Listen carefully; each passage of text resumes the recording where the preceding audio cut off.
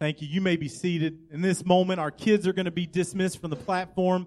Moms and dads, they're looking for you in the crowd. So if you can make eye contact with your kid, maybe lift a hand in the air so they know where you are. Can we tell our kids thank you one more time for leading us in worship this morning?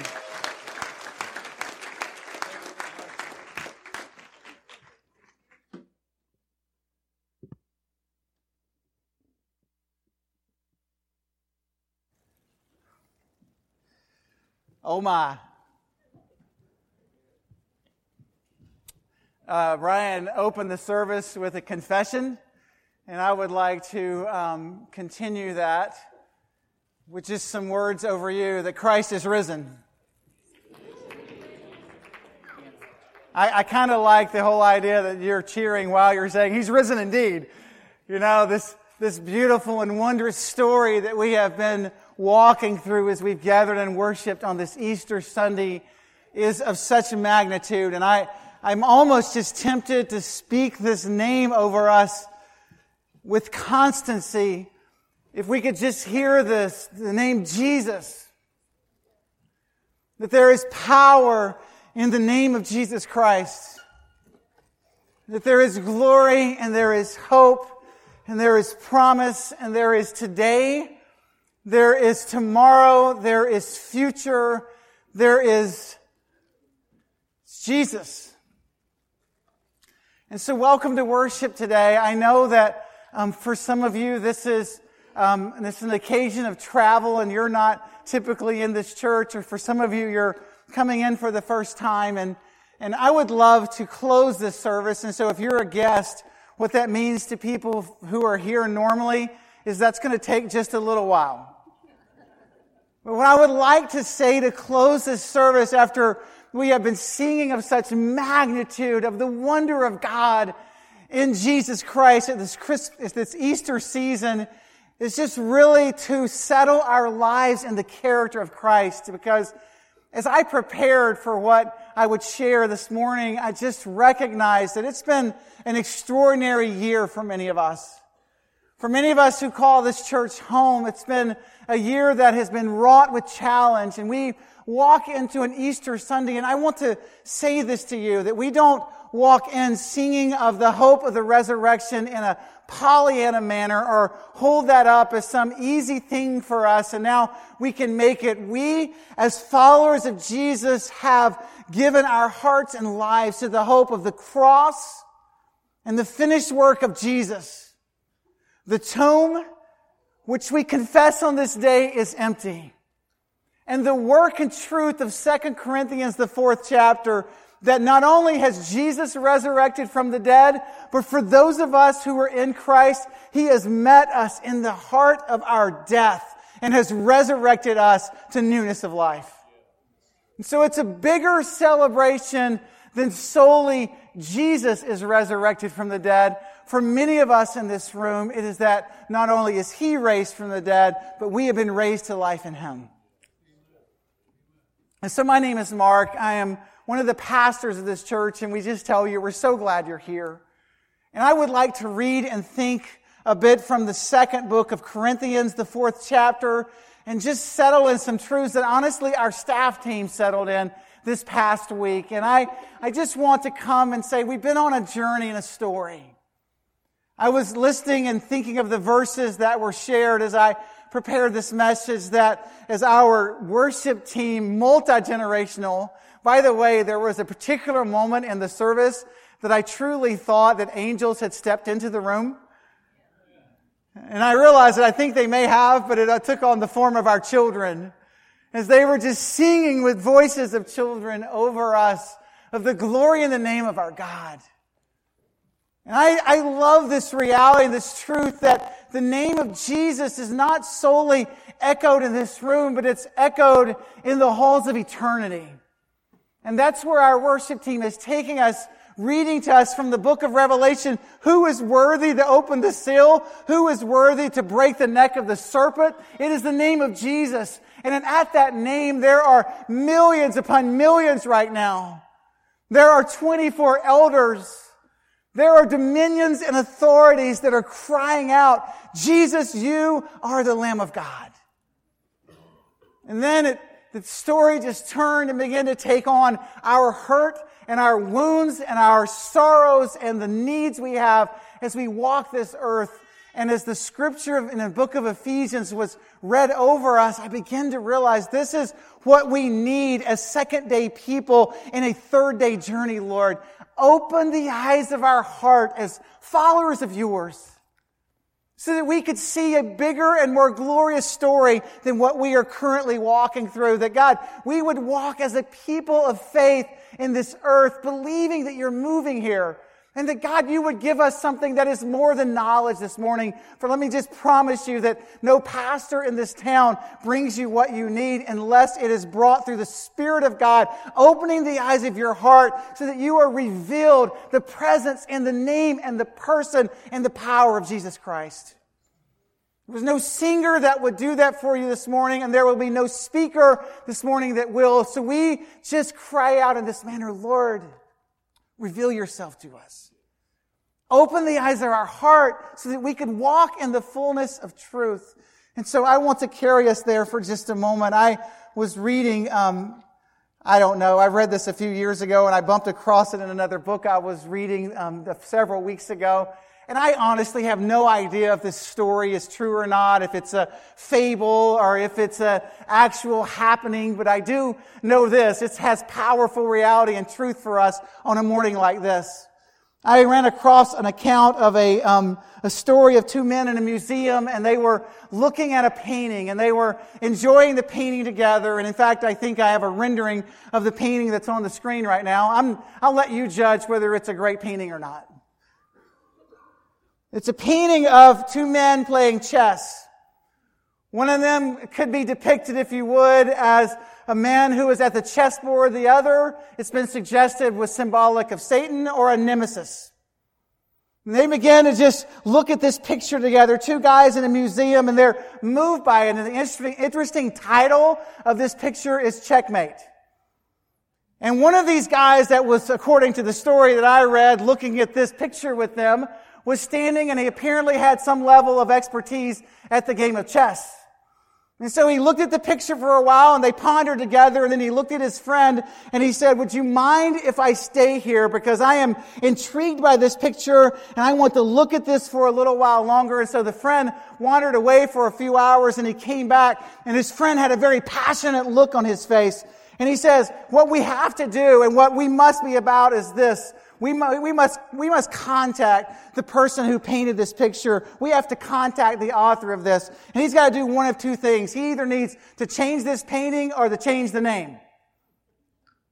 And I love this because he's sitting and looking at this saying, we've got to do something about this. And his friend said, what's wrong with the painting? It looks fine to me. We've enjoyed the museum. I've wandered about. Tell me what's wrong. And he said, it's entitled Checkmate. But I have to tell you that in this painting, the king still has one more move. That will settle in your heart at the Easter season. And I believe begins to speak in the heart of the character of our God. This isn't solely a story of a cross and a tomb and an empty grave. It is the story of our lives mixed up and mixed in with the character of God. And I come to you with a simple message. Our God, our King, always has one more move. Our God and our King in our personal lives in this 3-day journey of our faith in Him has one more move for us and can and will move regardless of what you brought into this room. Your King always has one more move. I want to read you about that in 2 Corinthians, the 4th chapter, verses 7 through 13. And then I want to end with verses 14 through 18 and in between share a thought. Now we, being the body of believers, have this treasure, being the gospel of Jesus Christ in jars of clay, so that the extraordinary power may be from God and not from us. Listen. You should hear this as we walk in a second-day world. We are afflicted in every way, but we're not a people who are crushed. We are perplexed, but we are not in despair. We are persecuted, but not abandoned. We are struck down, but not destroyed. We carry the death of Jesus in our body so that the life of Jesus may also be displayed in our body. For we who live are being given over to death for Jesus' sake, so that Jesus' life could be displayed in our mortal flesh, so that death is at work in us, but also life in you, life in us as a body of believers. And since we have the same spirit of faith, keeping with what is written, I believe, therefore I speak. We believe, we will speak. We have a message at this Easter that the King of Glory has one more move. And many of us are sitting in fact, one of our staff team said, I love truth. And the truth and reality of our lives is that many of us in this room are afflicted.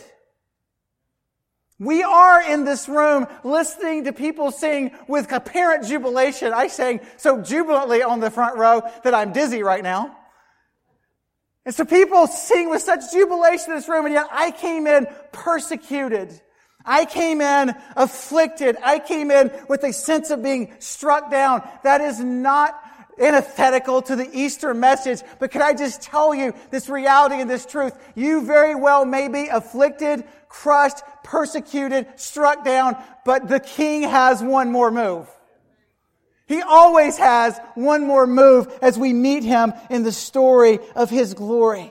And we see this, again, not solely in the story of the New Testament death, burial, and resurrection, but we see this in the character of God throughout Scripture. Would you mind if I amplified it with a few stories and then read a scripture of us and prayed? And asked the Holy Spirit to reveal this to us?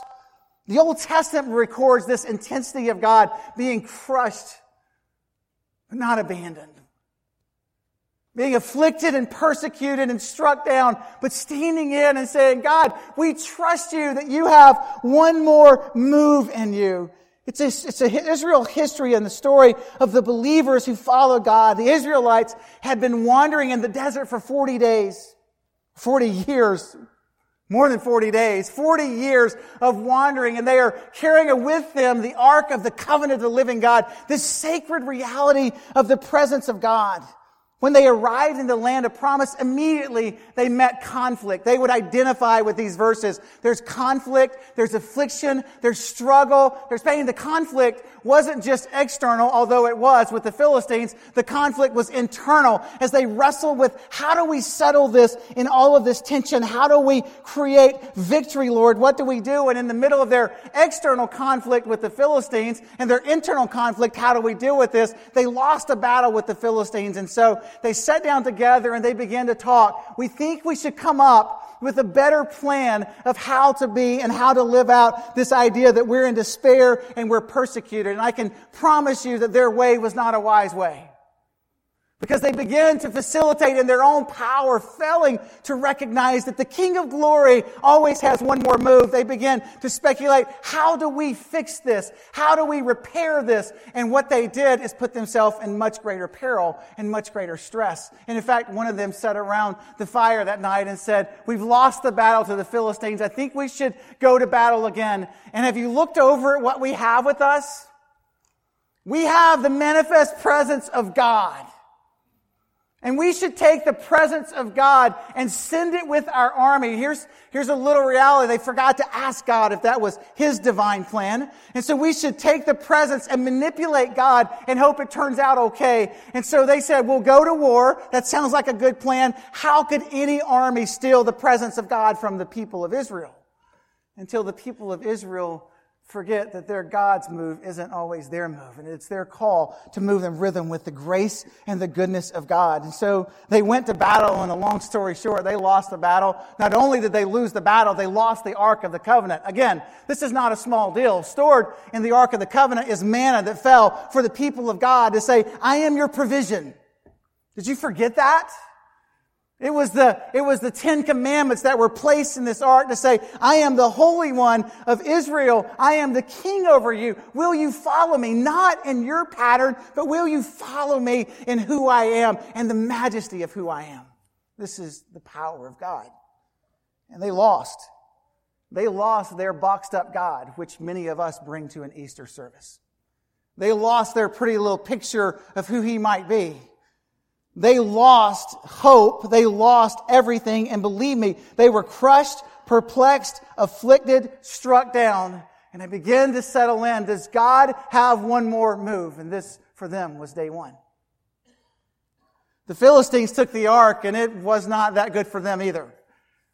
And in fact, it's a powerful story of the power of God when you and I are living in day one and day two stories and wondering, what is God up to? I don't know what the Father is doing, but I walked into this Easter afflicted and crushed and suffering and sorrowful. Could this church possibly give me hope? I think Israel was sitting in that place, and the Philistines had the ark of God. And here's what they were doing. They were partying hard, walking in and out of the place, and they placed the ark of God at the foot of Dagon, their god, and said, here's where rest is, here's where holiness is. Oh, you ark of the living God, here is your God, small g. And they began to celebrate and worship and party and throw down, and then they went to sleep that night. And when they woke up the next morning, there was this extraordinary occurrence that happened that Israel was unaware of. When they walked in and the priest of Dagon walked in, they found this idol Dagon laying on his face before the Ark of the Covenant.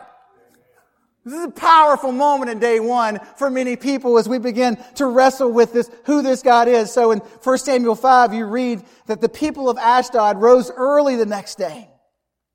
And they wanted to celebrate this victory. And so their priests, they stood the ark, or they stood Dagon back up over the ark and said, here's what we want. We want you to know that this is the God that is to be worshipped. And so they did the same thing in day two. And in this day two journey, it's quite a powerful day. And I think we lose sight of that as a people who are crushed, are afflicted, are perplexed. But in day two, as they finished their partying and went into the night, I think that the priest of Ashdod said, let's put some outside this tomb and let's protect Dagon, our God. All the while, here is the ark of the living God in its presence, in its power. And when they woke up the next day, they cracked open their own tomb and they found not only that Dagon was bowing at the feet of the living God, but that his arms and his feet had been cut off and they stacked there.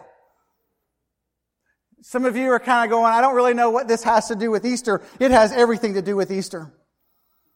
There is a day two that is shrouded in ambiguity, that is shrouded in mystery. It is the day that Dagon falls. It is a day that he is propped back up. It is a day that the King of Glory is moving. Our King always has one more move. All the while, Israel is sitting on the other side, wringing their hands going, we've lost the ark. And the ark is saying, I have the power. I have one more move. And despite what you see right now, I'm moving.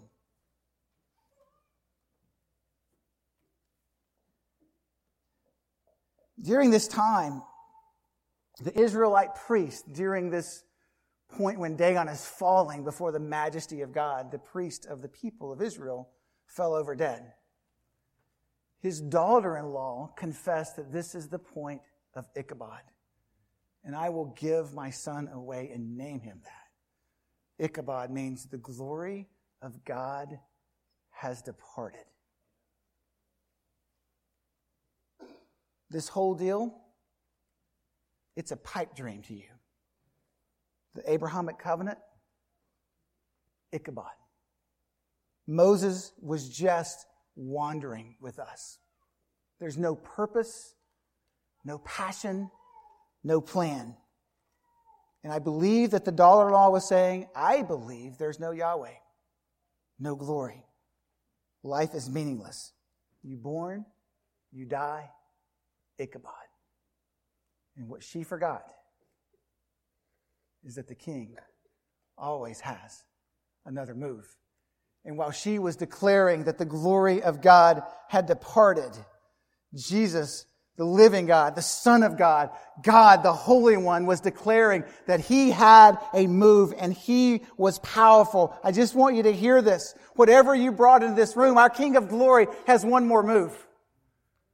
He comes into this room saying, I am the living God. There are many stories in Scripture, Bible stories and time frames, if you will. 40-day stories. They're microwave stories where we wait and learn. There's Mount Sinai and 40 days there. There's Elijah in the wilderness for 40 days. There's Jesus in the desert for 40 days. These are crock-pot moments where we're being able to have our character shaped in them. But then there are other stories. There are microwave stories. They are amazing stories. They are intense encounters These are stories about crisis. These are stories about urgency. These are stories where we are saying, Holy God, we're giving you one Sunday. Would you speak into our lives? And He is saying, yes, I will.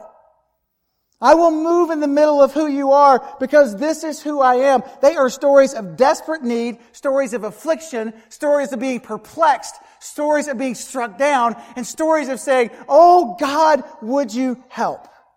You should hear this. In this room, we're a people that are afflicted, but we're not crushed. We do not cry Ichabod in this room.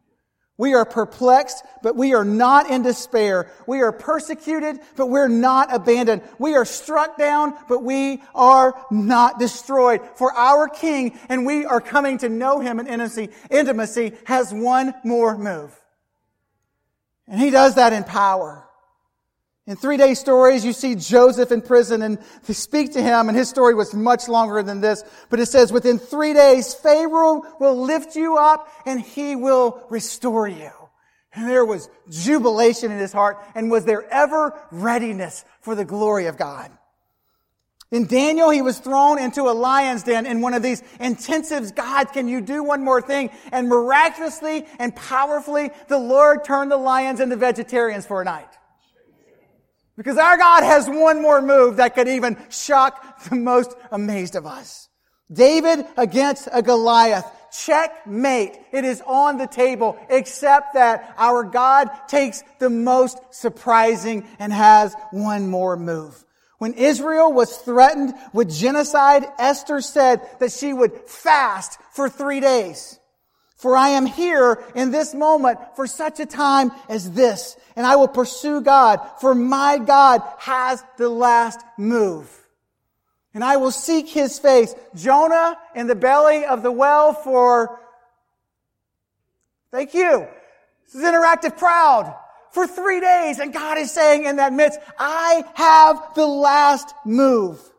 I love Hosea when it says this, speaking to the people of Israel, come, let us return to the Lord. After 2 days, He will revive us. On the third day, He will restore us to His presence.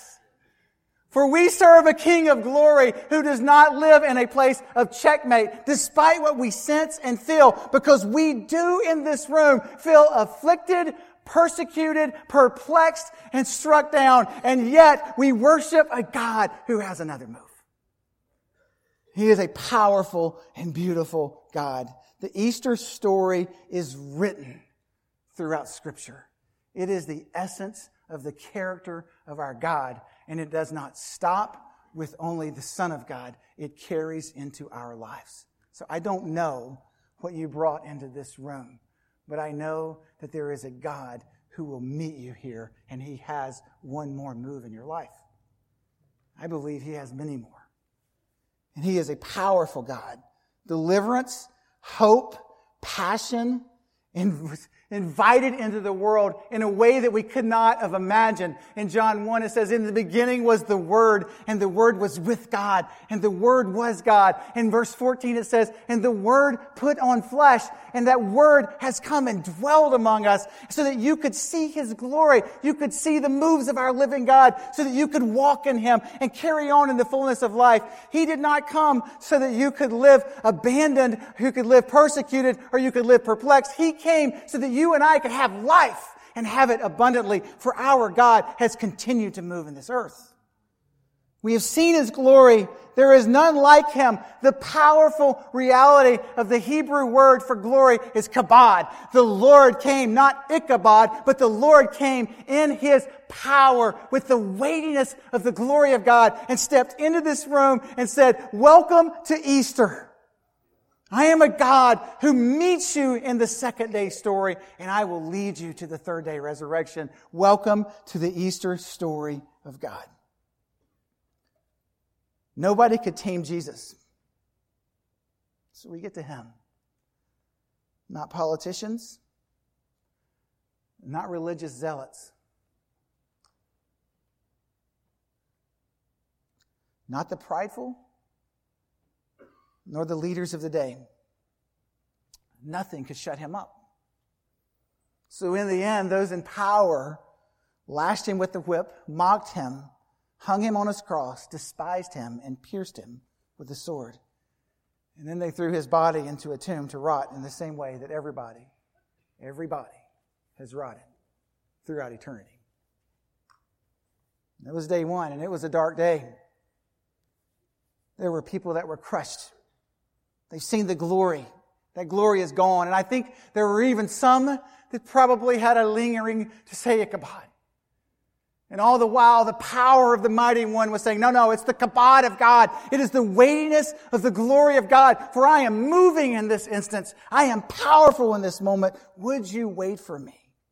I can imagine that Pilate is looking at this moment, parking guards outside the tomb between days 1 and 2. Nothing was happening. All is quiet. And can't you hear him standing outside the tomb on day 2 and looking at them and saying, is there anything happening around here? No. Any movement around here? No. Any rumblings in heaven? No. Checkmate. Checkmate. All the while, the entire angelic realm, the 24 elders, the church that will gather in Mandarin Baptist in 2017 are sitting around going, there's no checkmate in this story. This is an afflicted moment. This is a persecuted moment. This is a powerful moment. And we do feel checkmate in this moment. But we know this about our God. And we trust this in Him, that our God has another move. The thing about Jesus is this: it was and is and ever will be finished in the cross. But He had to move. The third day is God's day. You should hear this. The third day is when prisoners of Pharaoh are set free. The third day is when mountains shake. The third day are when rivers are parted and we walk into freedom. The third day are when prophets like Jonah are dropped at seaside ports to proclaim the gospel. The third day are when small gods like Dagon are tumbling down and God is moving toward His people. Third days are when stones are rolled away, when the crucified carpenter steps forth and says, my God had one more move. And He does in our own lives as well. And if I could just simply read Scripture to say these words in 2 Corinthians, the 4th chapter, verses 4 through 18, for we know that the one, listen, for we know that the one who raised the Lord Jesus will raise us with Him. Translated for today, our God has another move in your life. And we know this, and this is an experiential knowledge. This is not, I dropped in at Easter. And if you dropped in at Easter, I come to you asking you a perilous question and a significant question. Do you know this? For we know in the core of who we are that the one who raised Jesus will raise us and present us with Him. Praise the Lord. And that is a happy Easter. Indeed, everything is for your benefit, so that grace extends through more and more people, and it could cause thanksgiving to increase for the kabod of the living God. There is no Ichabod in this room. For we are a people who have walked with the God who has had, for me personally, multiple moves in my life when I was persecuted, crushed, and afflicted, and He has moved in that second day. At times I have seen His hand, and at other times I have simply experienced the byproduct much later on. But my God was moving in the tomb of what I thought of as death. And there's just a few things I would tell you to cling to. I cling to this truth. I typically live, as Scripture says, in a second-day world. But I believe fully, and I hope greatly, and I faith sovereignly in a God of third days. And I believe fully that what I see dimly now, I will see completely in Him. And so I cling to that truth. And I share 3 things with you to end this service, and I pray that the Holy Spirit would settle these in you. The first is on the screen now. On this second day, God is at work and you're not yet seen. It's that simple. We are a third-day people who believe fully that our God has one more move. And on this second day, our God is at work in what you don't yet see. Do you trust Him in that? The second reality that I would present to you is this. Our King always has one more move. I hope you've heard that today. When He moves, the unseen is made clear, and our faith is emboldened. And I could not come up with the word that I wanted to complete. So you fill in with me. Our faith is emboldened. Our faith is completed. Our faith is strengthened. Our faith is directed rightly. Our faith is given over. Our faith is not in and of ourselves. It is in the power of the resurrected Jesus, who, oh, by the way, in this Easter season, resurrected us as well. My faith is not in the current circumstance, but my faith is in the God of the next move. And as I read of the heroes of the faith, what I begin to recognize is I may or may not see the next move on this earth, but I fully believe in the next move eternally. Because He says of many of our epic heroes that we love, they didn't see it on this, but boy, are they ever walking in the midst of the third day. And so I just come to you with our King always has one more move. And when He moves, the unseen is made clear. And so I end with this thought: live expectantly. Live expectantly. For you walk in the finished work of Jesus, our King. Live expectantly, for you walk in the finished work of Jesus, our King. When He stood over us with His hands rent on the cross, He said the words tetelestai, meaning it is complete, it is full, it is finished. And so you and I should live as Easter people saying, Holy God, we don't fully see everything that is happening. And it seems like we made a critical error in doing and sending your power away. And so, Holy God, would you move on our behalf? And all the while He's going, I'm moving. I'm moving. Dominions are bowing down. Death has bowed. There are so many that are bowing at who I am and what I am about. Will you join them? For I am the King of glory, and I have finished the work. Will you trust me that I have moved and forever will? I am a God of one more. So I don't know that happy Easter is the right word. Holy Easter. I have been raised with Christ, and Christ has been raised from the dead. There is no checkmate.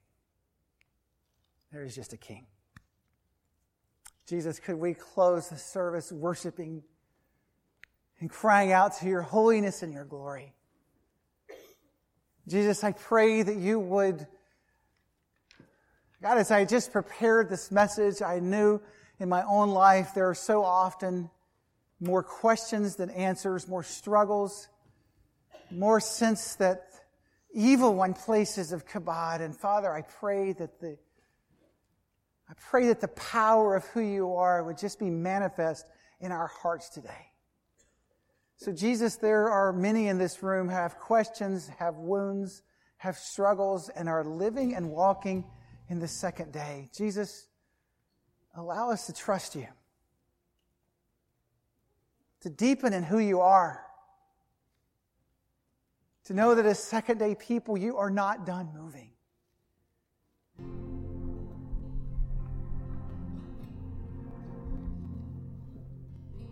God, I pray that in this service, as we have been singing and we'll close in song, that you would, by your supernatural power, raise us up a bit more in Christ. Draw us to yourself.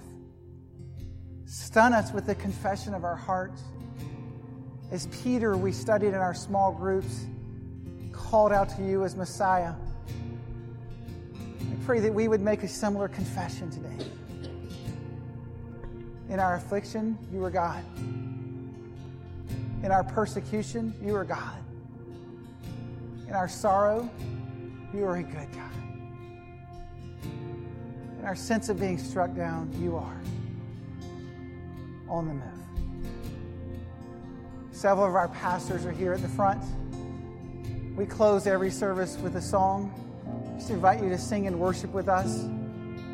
If you would like to talk with a pastor or have someone just pray for you, we would count that a privilege and a joy. Some of you want to bypass a pastor and just come to an altar. It is open.